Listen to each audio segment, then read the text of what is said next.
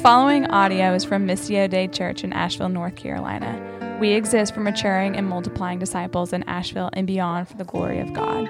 For more resources from Missio Dei or to partner with us on mission, visit mdcavl.org. Great to see all of you. My name is Brian, if you're new here, the lead pastor here at Missio Dei, and really thankful that you would take time to worship with us this morning. If you are new and want to know more about our church, you can fill out a Connect card. It's that gray and blue card in the seat back in front of you. Just lets us know that you are here, and the back side of that card can be used for prayer requests. So for any of you, if there's a way we can pray for you, the elders love to pray for our people. And the staff does as well. And so you can fill that out, put it in those black giving boxes on your way out, and that will let us know that you were here and that there's something that we can pray for you about. If you have a Bible, go ahead and open it to Acts chapter 14. Acts chapter 14 is where we are this morning. Acts is, now look, we're just now at about the halfway point of the book of Acts. And we started this book after Easter, and so we have a long way to go yet. But we're going to finish chapter 14 today. We'll actually finish chapter 15 before we get into the season of Advent. Y'all, Christmas is just around the corner. Isn't that crazy? 2021 has gone by in a blink. The book of Acts is really all about the power of God, all right? Unleashed through everyday, ordinary people like you and me, expanding the kingdom, like inviting more people into faith in the Lord Jesus Christ. And there's a cycle, as we've been through these 13, 14 chapters of the book of Acts, there's a cycle that we have seen. I wonder if you've noticed it. The cycle goes like this: open doors and opposition.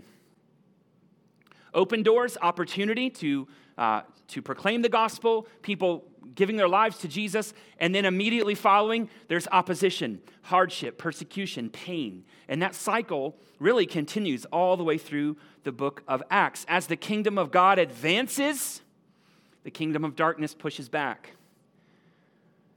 Now, recently we've been looking at Paul's first mission trip, right? His missionary journey.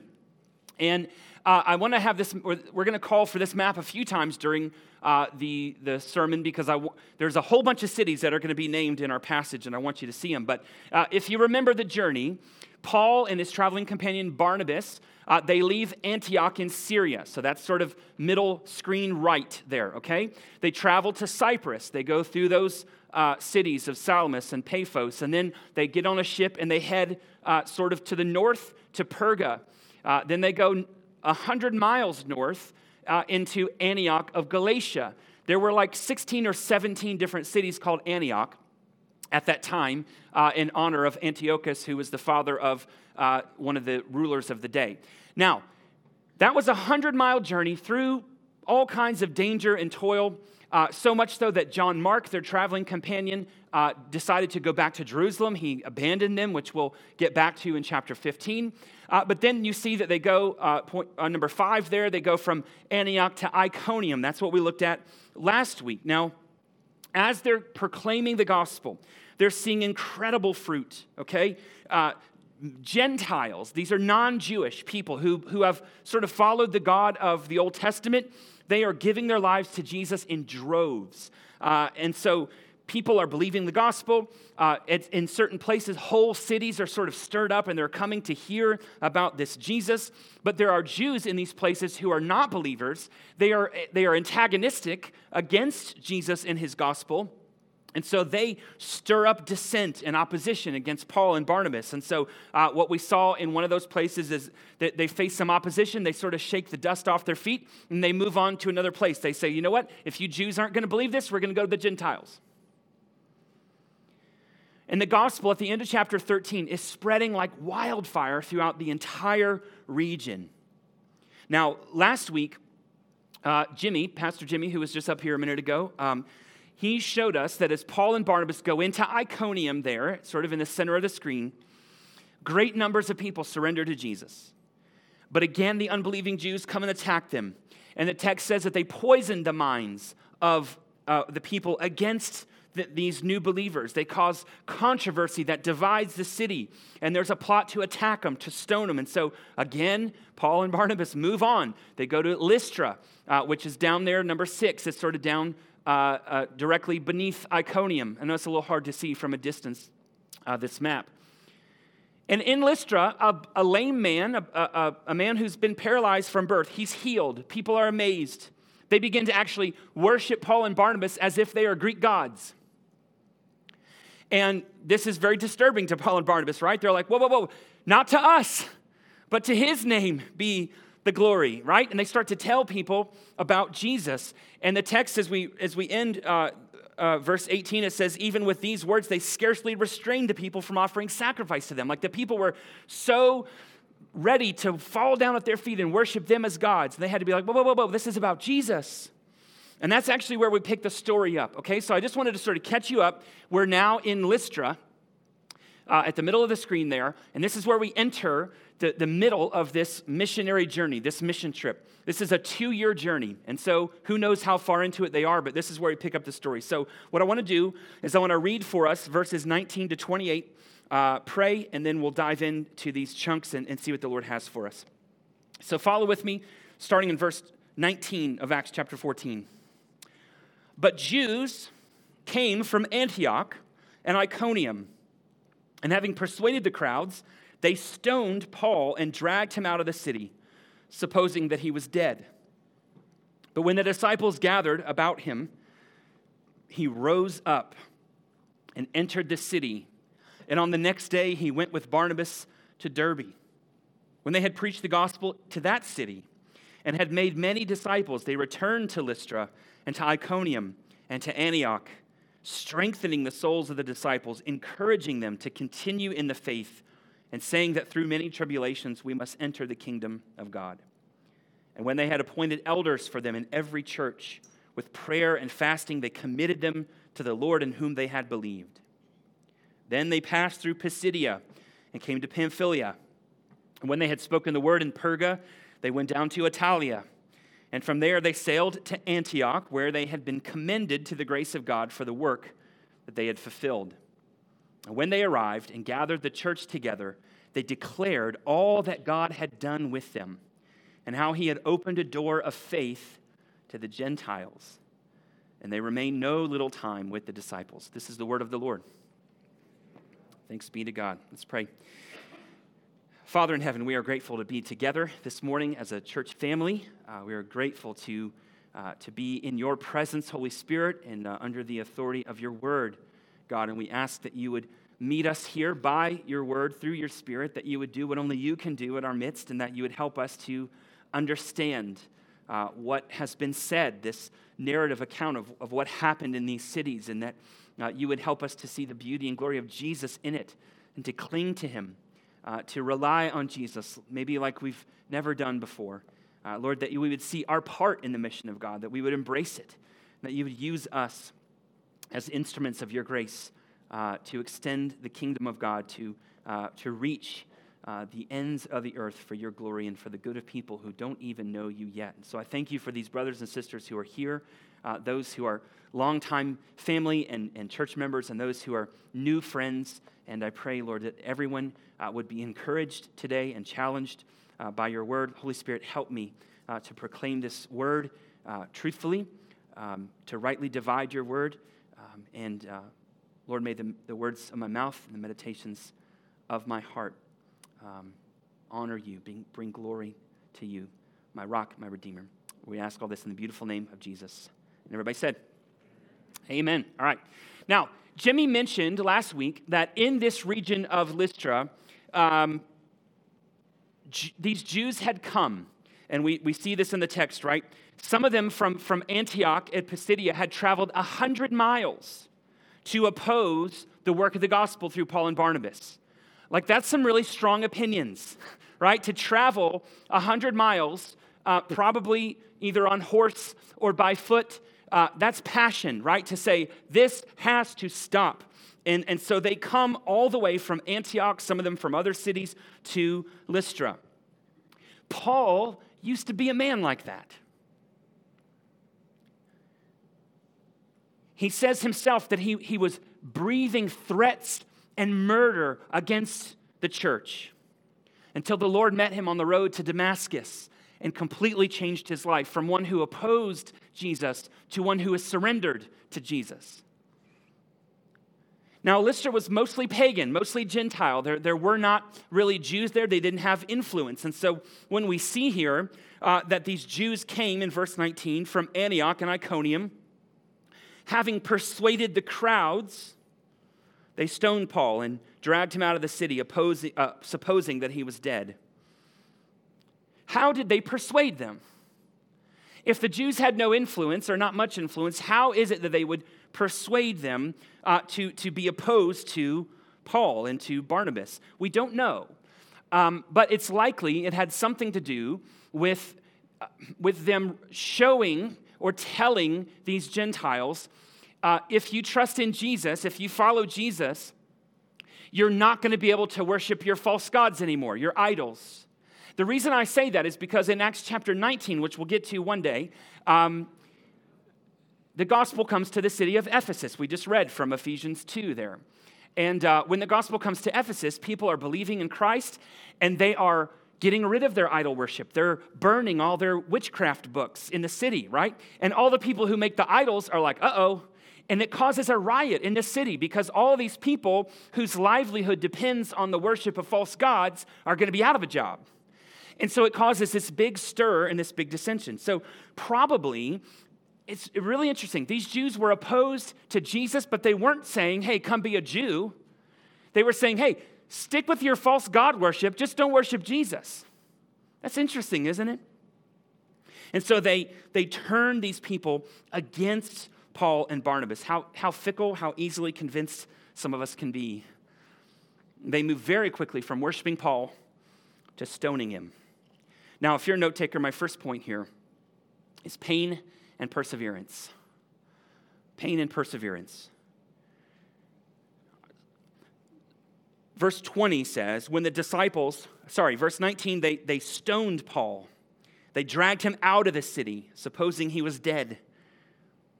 Verse 20, but when the disciples gathered about him, he rose up and entered the city, and on the next day he went on with Barnabas to Derbe. Stoning was brutal. Usually it happened outside the city. They would literally, according to Jewish custom, they would take people to a high ground. Sometimes there'd be a wall, and they would push them off, and they would hit the ground, and then they would throw large stones onto them. And so they would be hit by these large rocks, and they would succumb to that. It wasn't, just throwing pebbles or little rocks at people. Like, this was a different thing. But here, it starts in the city because they drag him out after they've stoned him. So maybe they are just picking up rocks and pelting him. But it's severe enough. You have to understand, like, the stoning that Paul received was severe enough that they assume he's dead or going to shortly die. They leave him for dead, which was also a mark of cursing because to be unburied was to be cursed. So here they leave him to die. I'm not sure how Barnabas escaped this. It's always been a question to me, like, Barnabas is just staying there like, oh no. And he's not getting stones thrown at him either. Maybe because he wasn't the mouthpiece at this time. But here's what's happening. The words of Jesus from Acts chapter 9 are coming to fruition.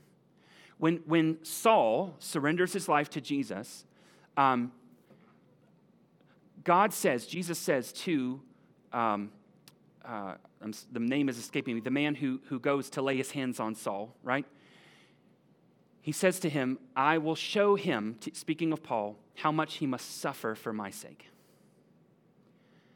And here's Paul being pummeled with stones, with rocks, okay, suffering for the name of Jesus. And if you read 2 Corinthians 11, Paul sort of catalogs all the pain and suffering that he's gone through, right? That he was whipped, the 39 lashes, the 40 minus 1, multiple times, that he was shipwrecked, that he was arrested, that he was beaten. He says, once I was stoned. That's this time, okay? And so everyone thinks Paul is dead. He's drug out of the city. He's been pummeled with rocks. It says the disciples, they gather around him, probably to mourn at first. And they're gathered around him, and all of a sudden they can see his body rising and falling, and they realize he's alive. And so they perhaps, the text doesn't tell us for sure, but I imagine they begin to pray, right? And he gets up. Now, the text does not tell us it was a miracle, but I'm telling you it was a miracle, okay? The fact that this brother could be pummeled with rocks, like it was a method of execution, and they were pretty thorough, okay? And so for him to be at death's door and then revived is miraculous. This is a side point, but brothers and sisters, hear me. When God's people pray, stuff happens. Stuff happens. And so let us be a people who pray, who ask God to do what only God can do. What in your life is nearly dead?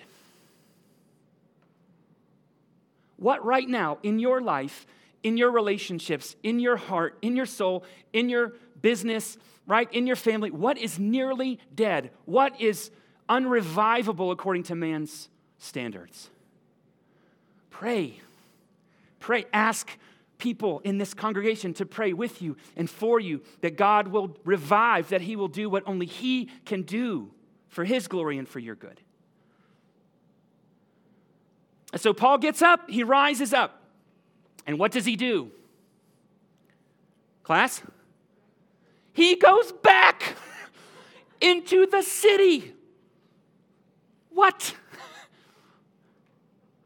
Okay, at Antioch of Pisidia, this is back in maybe chapter 13, the Jews simply contradicted him and reviled him, and he shakes the dust off his feet and he moves on. Now they attempt to murder him, and he's like, let's go back.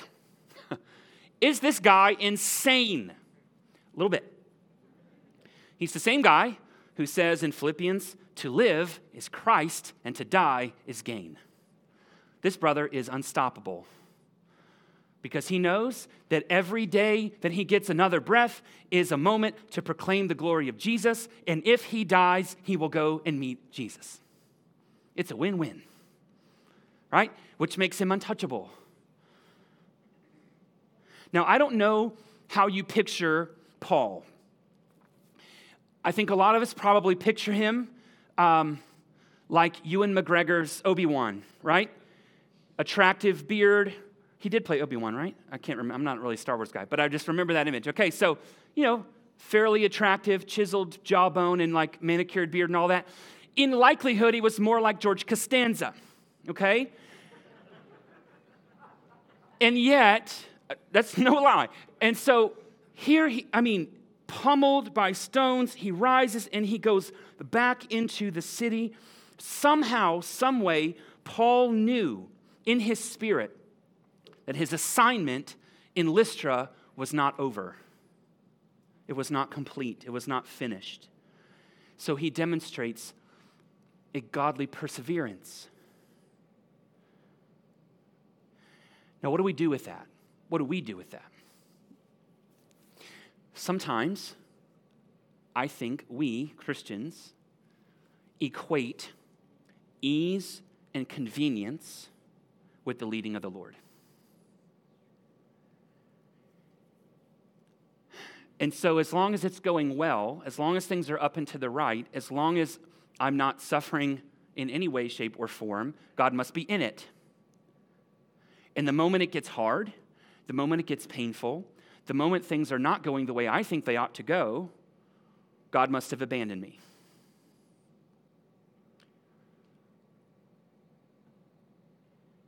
I don't have to tell you, especially if you got a little age on you, life is hard. Life can be brutal. And that doesn't mean that God is not good. Ministry is hard. Ministry can be brutal, but it doesn't mean that God is not in it.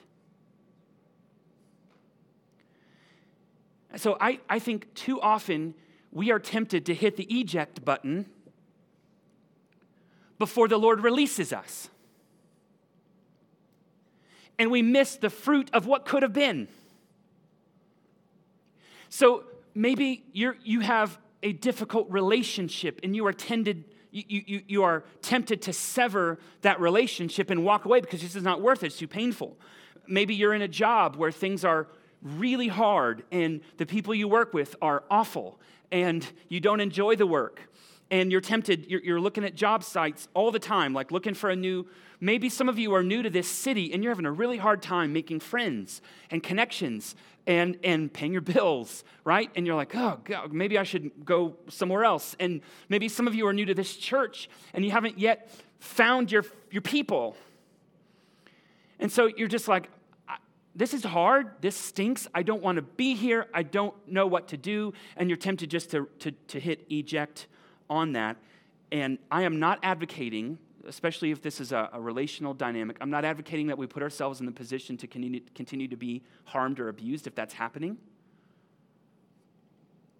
But some of you just feel beaten down. And the Lord is saying to you today, persevere. Don't stop. Go back in, go back. The Lord is not done with you there yet. And look, the next day, he rose up, entered the city, and on the next day, verse 20, he went on to Derbe. So it wasn't forever. The Lord said, persevere, and he said, okay. And then the next day, the Lord was like, you're released. So when the Lord tells you to persevere, it doesn't mean necessarily that it's forever. It just means now. And when and if the Lord releases you, you're free, you're released, move on. But obedience to the Lord matters in these situations. So don't leave, don't forsake it, don't hit eject on it until the Lord tells you you can or you should. And if you don't know, then maybe you wait. You invite others to pray with you and for you to help you discern what is the Lord doing, when is it time. Okay? But there is pain and there's perseverance, and that's what we're called to do, is persevere. All right, you guys with me? Second thing here. Let me get a sip of water. Love and leadership. Love and leadership. Look at verse 21. When they had preached the gospel to that city, meaning Derbe, so they had moved on from Lystra to Derbe. When they had preached the gospel to that city and had made many disciples, they returned again to Lystra and to Iconium and to Antioch, strengthening the souls of the disciples, encouraging them to continue in the faith, and saying that through many tribulations we must enter the kingdom of God. And when they had appointed elders for them in every church, with prayer and fasting, they committed them to the Lord, in whom they had believed. Love and leadership. So they move on. The Lord moves them on, right, from Lystra to Derbe, and they do two things there, all right? You can see here from 7, number 7 there on the map, Lystra in the center, top center, over to Derbe. Okay, this is where they are at this moment, all right? And then when they're finished there, they go back to Lystra, back to Iconium, and they're going to basically retrace their steps all the way back. Whereas they could have, it would have been really easy to leave Derbe and go to Tarsus, which is to the south there on the coast, which is where Paul was from, right? If they're going to make their way back to Antioch, they're a lot closer to Antioch in Derbe than they are going back the other way, and we'll get to that in a second. They do two things while they're there. Okay, they preach the gospel and make disciples. Preach the gospel, make disciples. This is what all of us are called to, right? This is what Jesus tells us in Matthew 28 when he gives the Great Commission, right? Go into all the world and proclaim the gospel, right? Tell them who I am. Make disciples and teach them to observe everything I have commanded you. This is exactly what they're doing. They're telling people about the life of Jesus, perfect sinless life in their place, the death of Jesus for their sins, right, to pay the penalty that they could not pay on their own, the resurrection of Jesus from the dead, conquering sin, death, and hell for them. They tell them about that. And then once these people receive Christ, they teach them to observe everything that Jesus commanded them. Then they make this U-turn and they head back again to Lystra, this place where he just got stones thrown at him, right? He goes back to Lystra, back to Iconium, back to Antioch of Pisidia. And as I mentioned, it would have been way easier to go to Tarsus and then go back to Antioch where they came from, but they take great pains to go back through each city that they had visited on the journey before. Why would they do that? What are they doing? What does the text tell us that they're doing on these journeys? They're strengthening the souls of the disciples. They're encouraging them. They're shepherding people. They're pastoring people. Again, in 2 Corinthians 11, when Paul says, after all of the sort of litany of pain that he's been through, and he says, on top of all that is my anxiety for all the churches, now we get it. Right? He's concerned for them. He cares for them. Paul has a great sense of responsibility for the people in these congregations. Remember, at this time, there's no denominations, right? There's no Bible. There's no New Testament. And so here they are, proclaiming the gospel. People are believing it. They're coming to faith. They're moving on. And now they're coming back through to continue to encourage them, to continue to shepherd them, to continue to help them grow as disciples. Paul has a deep father-like love for each congregation, a deep concern for them, that they'll stay on path. In fact, as we read the rest of the letters in the New Testament, what we find is Paul's heart. I mean, he conveys his heart, how much he loves these people and cares for them and prays for them. And those letters are course correction, right? Either to not become legalists or not to be involved in too much license, right? But to hold fast to the gospel that they first believed. And so his whole ministry from this point forward, he'll continue to plant churches, he'll continue to proclaim the gospel and go to unreached places, but he continues to shepherd and care for people as well. Now imagine with me for a second that you are a disciple at Iconium, where Paul had come before, or maybe even in Antioch of Pisidia. And when you were in one of those places, and Paul and Barnabas were there, they faced opposition, right?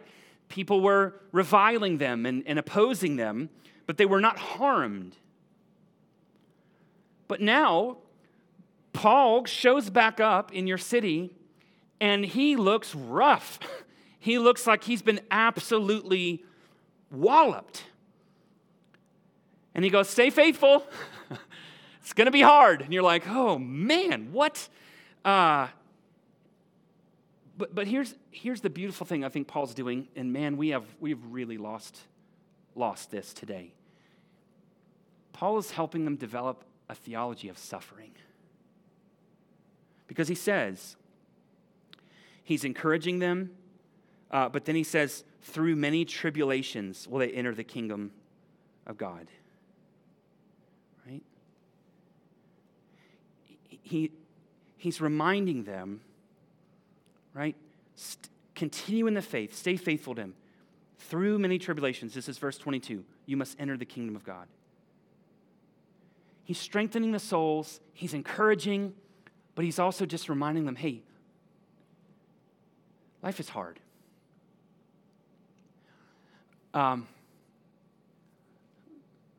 Jesus did not suffer for us so that we would not suffer. Jesus suffered for us so that in our suffering we might be made more like him.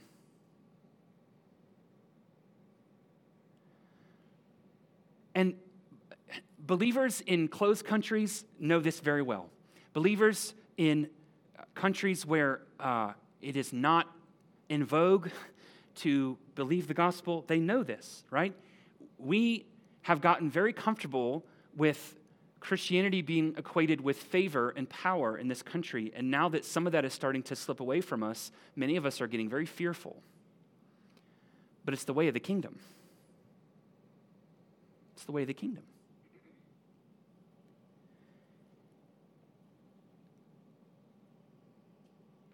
I remember, it's been a few years now, but we did a series a number of years ago on faith and vocation, and I see Jeff Heck sitting over here, and I'm just going to call him out for a second because we did these little videos about your faith and your vocation.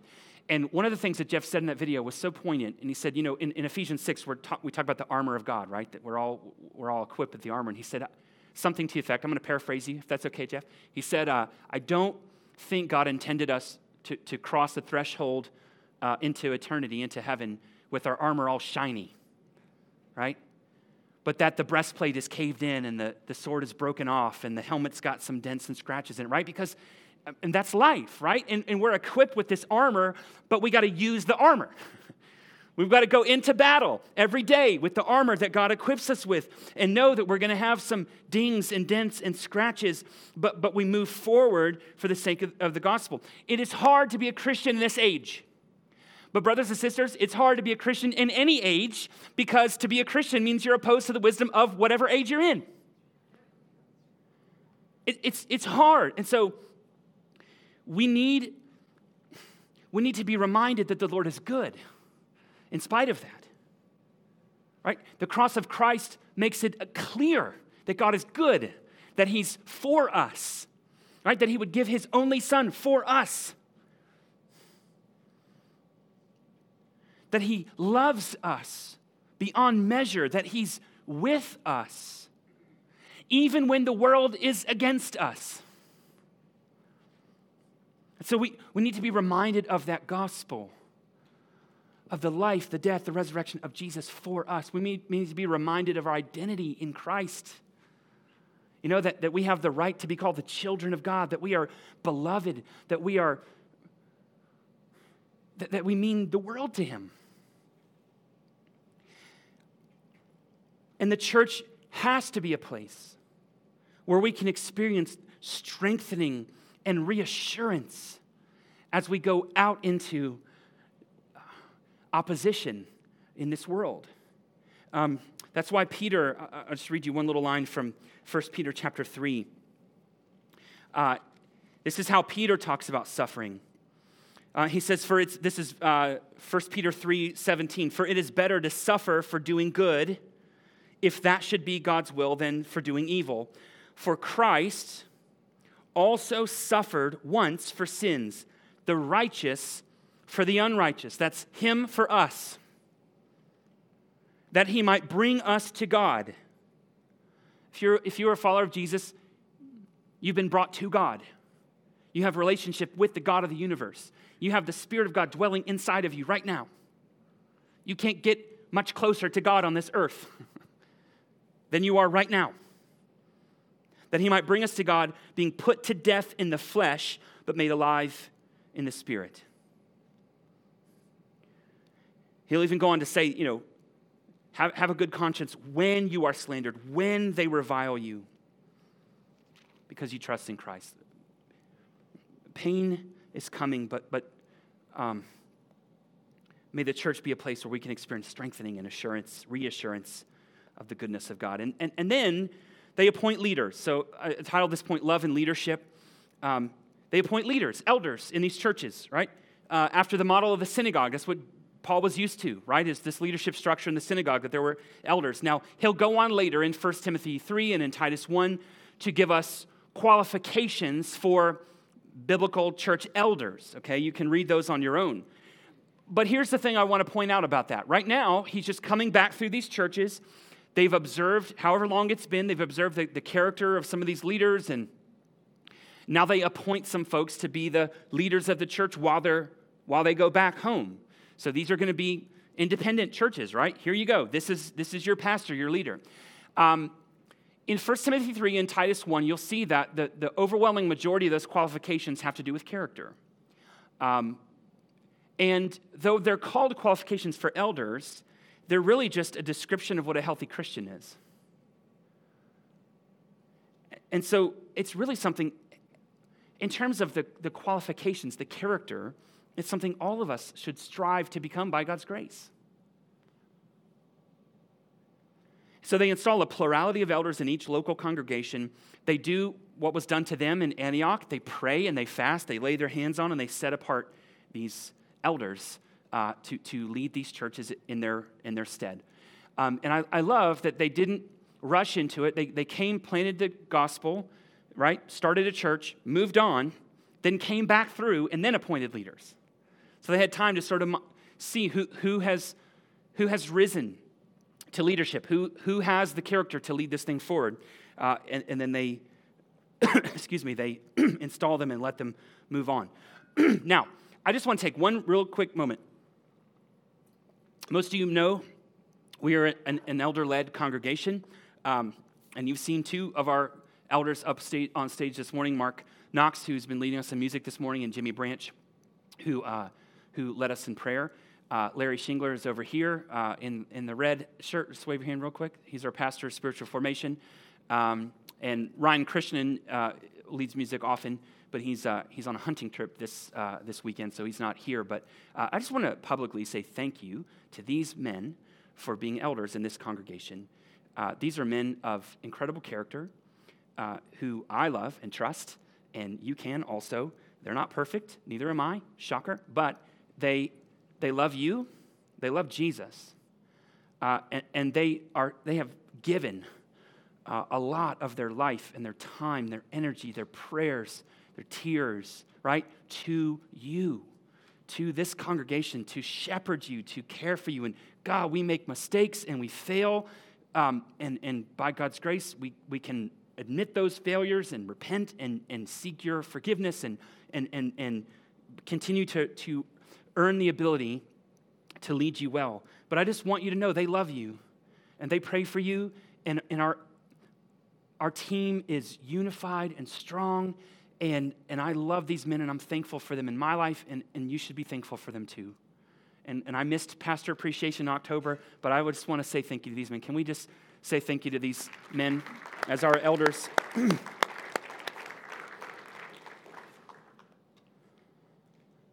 And I've told them one of their primary jobs is to protect me from me, so they got a lot. Yeah, it's a big task. Okay, last thing here. Look with me at verses 24 to 28. We'll wrap this up as quick as we can.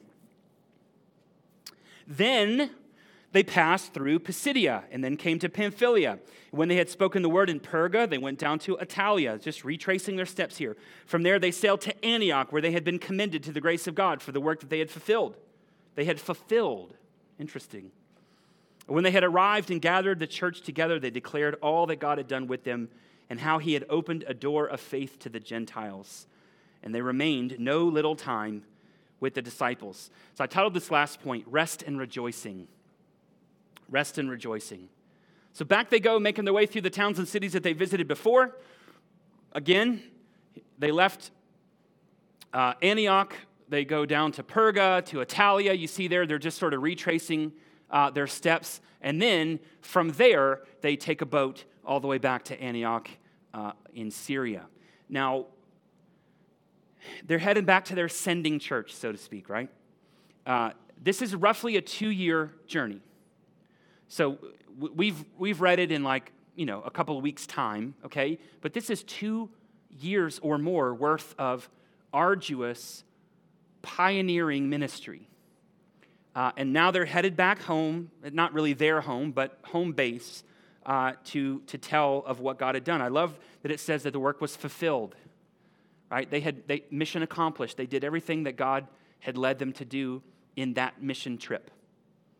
They felt confident in that, and now they can go back and they can tell what God has done and they can rest. And this is what you're going to see with Paul over the next chapters in Acts. He actually takes 4 missionary journeys in total. So this is the conclusion of the first one. He'll go back, he'll rest up, he'll prep, and he'll go out again. Pretty quickly, actually. And some of them are longer, some of them are shorter. But I love that they gather the whole church together, and it says that they report that all that God had done. Like, this is not a 5-minute fundraising report, right? And of course, there were no blogs, there's no Twitter, there's no email. They can't send reports from the field, maybe a letter here or there, we don't know. This has got to be at least hours, if not days worth of testimony, right? Here's all that God, imagine being gathered there, and Paul gets the mic, and he's like, so there we were, right? He's like, we were in Paphos, and here comes a magician, and I looked him in his eyes, and here's what I said to him. I says, you son of the devil, right? Those stories had to be amazing. To hear him talking about, I don't know why he had a southern accent, but he did. But to hear, from his mouth, right? This is what God did. through all the hardship and all the pain and all the persecution, he says God had opened doors of faith for the Gentiles. God opened doors. And so the church can rejoice, right? Because people in other parts of the world, they covered 9 cities in 2 years, which doesn't sound like a lot to us because we can drive through 9 cities on our way to grandma's house, okay? But this is hundreds of miles in the first century. They planted 9 churches or churches in 9 different cities or regions in 2 years' time. I mean, just breakneck pace. And people in other parts of the world have surrendered to Christ because this church at Antioch sent. They sent 2 of their best. Now, there's 2 things by way of application, perhaps, that I can point out here. Number 1, we have been and want to continue to be a sending church. Okay? I've had conversations with 2 different folks in the last month about them sensing a call to overseas missions. And man, that makes my heart happy. And we want to be part of that, helping people discern that call, helping people solidify and clarify that call, and then actually participating in sending them. Some of you are sensing that call even now, and we want to help you with that.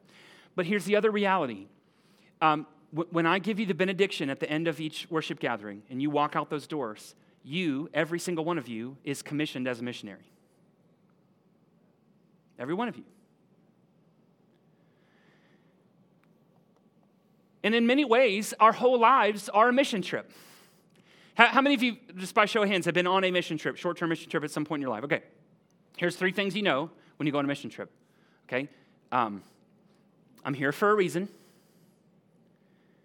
I'm not going to be here long, and I'll be going home soon. And that's our lives. We're here for a reason. We won't be here long. And soon we'll go home. So everyone who has surrendered their lives to the Lordship of Jesus Christ has been saved from something, but also saved to something. We've been saved from death and hell and the consequence of our sin. Praise God for that. But we've also been saved to God's mission. Paul, later in 2 Corinthians, he'll put it this way. Therefore, if anyone is in Christ, he's a new creation. The old has passed away, the new has come. This is the result of the gospel. All this is from God, who through Christ reconciled us to himself, okay, and gave us the ministry of reconciliation. That is, in Christ, God was reconciling the world to himself, not counting their trespasses against them, and entrusting to us the message of reconciliation. Therefore, we are ambassadors for Christ, God making his appeal through us. So everywhere you go outside of this room, you are an ambassador for Christ. That doesn't just mean, don't say bad words and look at things you shouldn't. It means you are representing the King of Kings and the Lord of Lords everywhere you go, everything you do when you walk out these doors. And so here's what we do. We live with purpose. He has called us. He has sent us. He's equipped us. And we expect both open doors and opposition every time we go out these doors. And when we gather here, we are coming to rest in the finished work of Jesus Christ on our behalf and to rejoice in what God is still doing in and through us. That's one of the purposes of gathered worship. We rest in God's finished work, and we rejoice in what he's continuing to do even today. Which means we got to get better at telling and sharing stories about what God's up to in our midst. Some of this happens in community groups, and I'm so thankful for that, when you're in a group, maybe you have an opportunity to pray for someone or share the gospel with them, or maybe you're just like, hey, pray for this person I work with or live with or whatever, and that's great. But I also want us to be able to share those stories, and not just this, I said this earlier in this series, not just those, radical success stories of like, I went up to this person and shared the gospel and they came to faith on the spot and now they're a pastor or whatever. But like the ones where it's like, I don't even know how to open my mouth about Jesus, and then it comes up and I feel super awkward, and then I tell them I'm a Christian or tell them what the gospel is, and they're like, that's dumb, and they walk off. We need that story too, because that's going to be a lot of our experience, but it's encouraging to hear other people are in the same boat as you, right? So I guess what I'm saying here is we need help telling those stories. We need stories, and I know they're out there, and we need a format to share those stories, whether it's giving you the mic or turning on a video camera and letting you talk into that camera and just share what God's up to. But if you have a story and if you can help us share those stories, please tell me about it. Talk to me. Like we got to get good at telling those stories so that we're encouraging one another each week, right, on mission. And so wrapping up, the disciples are there. Paul and Barnabas, it says, stayed no little time, which is Luke's way of saying a long time. And there are, as I mentioned, 3 more mission trips that they're going to go on. At least Paul will. And most of the churches that are mentioned in the New Testament, most of the churches that letters are written to in the New Testament are going to be the fruit of these missionary journeys. How encouraging is that? So as we wrap up, it's kind of an awkward ending, but I want to put a few questions up on the screen for you. They're going to come, I think, you'll see. One question's super long, so they may not all fit on the screen, but you can write them down as they come. Take a picture of the screen as many times as you need in order to get them. But I'd encourage you just to take these questions with you to breakfast, to brunch, to community group, wherever, and think on them, dwell on them, pray on them, and have conversation about them. First question is this: where might the Lord be calling me to persevere? Is there a circumstance, is there a situation in my life right now that is nearly dead, that feels broken and beyond repair, that is really hard, and I want to give up, and I want to run the other way, and the Lord is calling me, and I know He is, I just don't want to admit it. He's calling me to persevere. Where might the Lord be calling me to persevere? Now, I'll admit, there are others of you that the Lord is freeing you right now. He's releasing you. He's saying, you have fulfilled your mission, right? You're free. But there's others of you, I have a suspicion that the Lord is calling you to persevere. And it's not what you want to hear, but it's what you need to hear. Second question: how does knowing that I am loved by Christ, that I'm loved by this community and its leaders, how does that reality encourage me to press on even through pain? Knowing that Christ has died for me, that the life I now live, I no longer live in the flesh, but I live in Christ, right? That I'm loved by these people in this church family, that I'm loved by my pastors and elders, that they're with me and for me, and that they're praying with me and for me. How does that encourage me to press on, to continue even through hard and painful circumstances? Not to hit the eject button, but to keep going, that they're with me and that the Lord's with me. How does knowing I'm loved by Christ, by this community, and by its leaders, how does that encourage me to press on? All right, third question: what doors are being opened for me to share the hope of Christ? Some of you know exactly, you're seeing those doors open, you're seeing people's hearts be soft, you're seeing people coming to you with questions about God, and it's a little unsettling. And others of you, you're seeing a crack in the door. There's a little bit of light coming through it, but it's still, maybe there's still opposition, right? Trying to push that door closed. But what doors are being opened for me to share the hope of Christ? That there's opportunity out there to be courageous and to just ask someone where they stand with God, or to pray for them, or to ask them if you can share the gospel of Christ with them.